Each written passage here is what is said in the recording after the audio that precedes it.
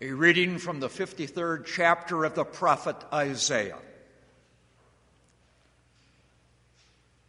Who has believed our message, and to whom has the arm of the Lord been revealed? He grew up before him like a tender shoot, and like a root out of dry ground. He had no beauty or majesty to attract us to him, nothing in his appearance that we should desire him.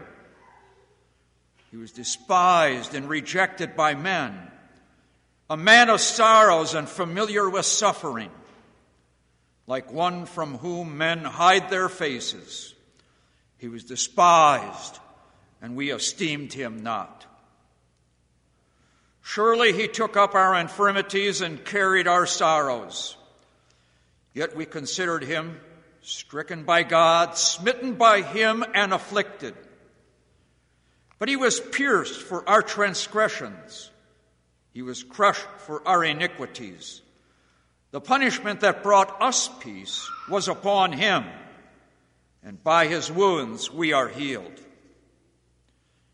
We all, like sheep, have gone astray. Each of us has turned to his own way, and the Lord has laid on him the iniquity of us all. He was oppressed and afflicted, yet he did not open his mouth. He was led like a lamb to the slaughter, and as a sheep before her shearers is silent, so he did not open his mouth. By oppression and judgment he was taken away. And who can speak of his descendants? For he was cut off from the land of the living. For the transgression of my people he was stricken. He was assigned a grave with the wicked, and with the rich in his death, though he had done no violence, nor was any deceit in his mouth. Yet it was the Lord's will to crush him and to cause him to suffer. And though the Lord makes his life a guilt offering, he will see his offspring and prolong his days. And the will of the Lord will prosper in his hand. After the suffering of his soul, he will see the light of life and be satisfied. By his knowledge, my righteous servant will justify many, and he will bear their iniquities. Therefore, I will give him a portion among the great, and he will divide the spoils with the strong, because he poured out his life unto death, and was numbered with the transgressors. For he bore the sin of many, and made intercession for the transgressors. This is the word of the Lord. Thanks be to God. Christ entered once for all into the holy places by means of his own blood, thus securing an eternal redemption. He sent redemption to his people. The epistle reading from the 4th chapter of Hebrews. Therefore, since we have a great high priest who has gone through the heavens, Jesus, the Son of God, let us hold firmly to the faith we profess. For we do not have a high priest who is unable to sympathize with our weakness, but we have one who has been tempted in every way just as we are, yet was without sin. Let us then approach the throne of grace with confidence, so that we may receive mercy and find grace to help us in the time of need. And then from the 5th chapter of Hebrews, during the days of Jesus' life on earth, he offered up prayers and petitions with loud cries and tears to the one who could save him from death. And he was heard because of his reverent submission. Although he was a son, he learned obedience from what he suffered. And once made perfect, he became the source of eternal salvation for all who obey him. This is the word of the Lord. Thanks be to God. My brothers and sisters in Christ, tonight we come to the heart of it. Tonight we celebrate the death of our Savior, the suffering servant in Isaiah. And yes, we celebrate it. We don't celebrate the pain or death because that's because of our sin. And sin is our shame. What we celebrate is what our blessed Savior Jesus Christ did on your behalf and my behalf. We celebrate the love it took. Love for his Father and love for us. We celebrate his obedience. As we heard on Palm Sunday, he became obedient unto death. And we celebrate the result. Your rescue, my rescue, your deliverance, my deliverance. Our theme for tonight is the servant saves by suffering in our place. The choir sang about it. We read the scriptures from Isaiah chapter 53. The whole story of Good Friday had been told by the prophet 800 years before it happened. The prophet says, by oppression and judgment he was taken away. Yes, Jesus arrested, even though he's innocent. Today, we would cry about our rights, but he didn't have any. A kangaroo court convicted him and sentenced him to die. They couldn't come up with one legitimate charge against him. So they asked him, who is the way, the truth, and the life, the one who is the truth itself, if he were the Son of God. He didn't lie, even though they called him a liar and a blasphemer. He said, it's as you say. They had no legitimate charge. Let me tell you, God did. God had a charge against us. We all, like sheep, have gone astray. Each one of us has turned to his own way. And then the miracle of miracles prophesied by Isaiah. The Lord caused the iniquity of us all to be laid on the innocent one. Yes, innocent. There was no violence in him, no deceit within his mouth. But the Lord was pleased to crush him, putting him to grief. For he would render him as a guilt offering. So the guilt he suffers is not for his own, because he's the innocent one. The Lord lays on him the iniquity of us all. And so it pleased the Lord to crush him.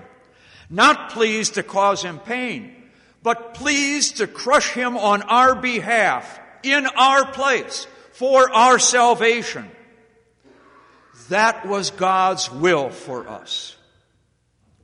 Because of our sin, someone had to suffer. Either the servant or us. Our Heavenly Father chose to pour out his wrath upon his beloved Son. Listen to the words. He bore our grief and carried our sorrows. The pain of hell was his. And he felt them even before the cross as he lamented to his disciples. In the garden, in the midst of his prayers, he told them, "My soul is deeply sorrowful, even unto death.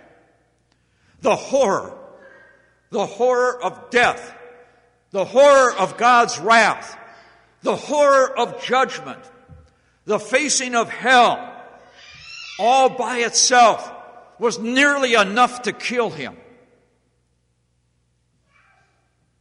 But then after he was arrested, they mocked him, just as the devil had during the temptations he experienced in the wilderness following his baptism. Remember the devil mocking, "If you're the Son of God." Well, it continued at his execution. Remember what the crowd said? "He trusts in God. Let him deliver him. Let him deliver him if God takes pleasure in him. For he said, 'I'm the Son of God.'" People today, oftentimes from within the church, as we have seen in our world today and more recently in these past years, reject the notion that Jesus was truly God in flesh. They deny his resurrection. They accuse Jesus of being a failed teacher or a ruined revolutionary put to death for politically incorrect ideas. They say, well, he was a good man, perhaps, but they do not see him as their God. Isaiah's words fit. We ourselves esteemed him stricken, smitten of God, and afflicted. And in the midst of all this, the suffering servant never cried out or called for justice. "Give me my rights," as so many do nowadays. Yes, convicted by an illegal court, he was found guilty at night, which could not be done with the Sanhedrin. It had to be a daytime verdict. So they had a quick meeting in the morning after the sun had arisen and found them guilty. That was the second time, but it was the one that really counted. Besides, in order that someone would be put to death, you had to have 2 witnesses that would agree on everything. But the 2 that came up and talked about destroying the temple, even their testimony was not harmonious. Not enough to say he's guilty. And then when he was dragged before the Roman governor Pilate had to say, "I don't find any guilt in this man." Why this uproar? Why even call for his death? And Pilate, he knew what was going on. The Gospels tell us. He knew it was out of envy that the priests had brought him before him. And yet, because he knew what the motive was, he knew Jesus was guiltless. He condemns Jesus, this innocent one, to death on a cross. The suffering servant hardly says a thing. "You say that I am." If I would be a ruler, my subject would be fighting for me right now. But this is the time for the power of darkness. That's all he said. Like a lamb before its shearers is dumb, so he didn't open his mouth. And so the chastening that fell on him was for your well-being and mine. And by his scourging we are healed. Although innocent, Pilate had Jesus scourged to try to appease the priests. Pilate said he would teach him a lesson. Let me ask you, what lesson's he supposed to learn from that? That was your scourging. That was mine. Those stripes that he bore, he did for you and for me because, let's face it, we have it coming. And in the process, we're healed from the disease of sin as the just wrath of God for sin falls upon and is poured out on the suffering servant. He was pierced through. The prophecy speaks these words without telling us if they refer to the nails in his hands and his feet or to the spear which went into his side. I believe they're both. The nails which Jesus felt and the spear which he did not feel because he was already dead. The blood and water that John speaks of coming out of the spear wound are evidence that Jesus was already dead. The plasma and the red cells had already separated, and they do so when the heart stops, a fact even the people of that day knew. He died, as Isaiah prophesied, among the wicked. He was crucified with two criminals, one on either side of him. They were convicted too, but they were guilty. But remember what one of the malefactors said after he came to his senses. This man has done nothing wrong. Did you hear that? But this man had. He was a criminal. Jesus is dying for him too. All this on account of sin, our sin, the sin of the whole world. So the next time you're tempted to ignore what you know the will of God is and do or say something just because it suits you, gives you an advantage, profits you in some small way, think of this. Jesus endured all of this because sin is deadly stuff. The crucifixion and the hours of torment leading up to it illustrate the true nature of sin. It's not simply the deeds which we do against our better knowledge, but the state of being, the mindset, the rebellion against God. The acts, the words, the deeds, the thoughts that are spoken, conceived in our minds, merit death by themselves. And it's for that too that Jesus died to atone for. He died that grisly death because we are corrupt, twisted, weak, and enemies of God by nature. This servant saves by suffering. And even his burial was part of the prophecy. Yet he was with a rich man in his death.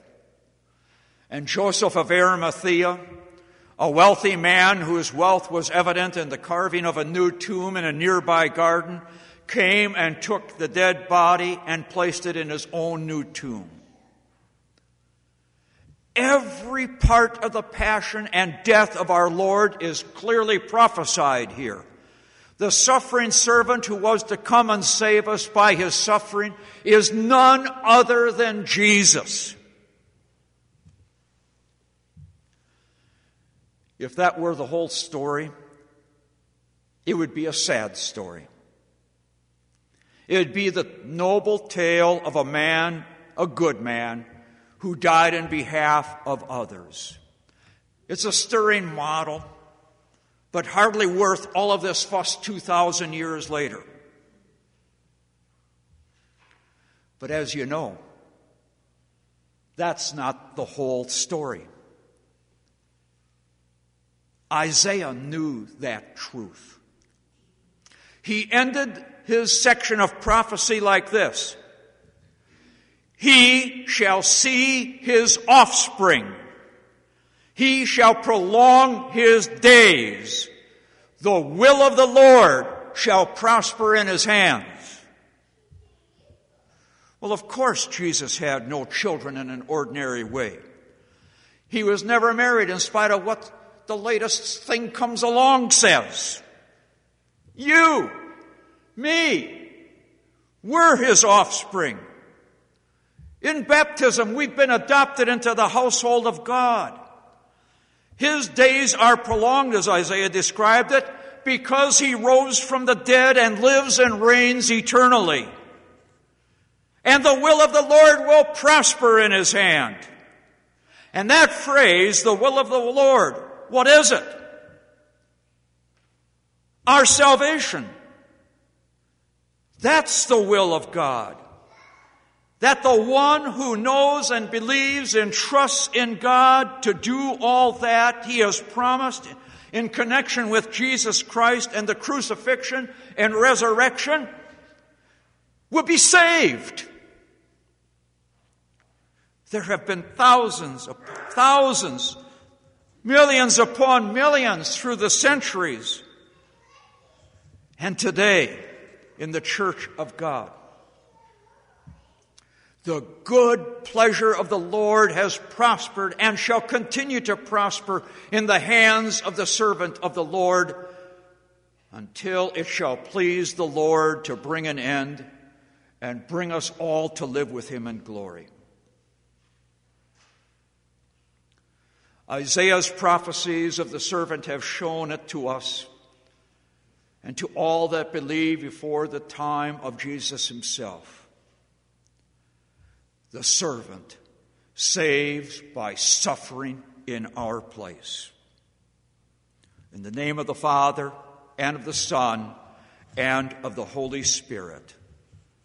Amen.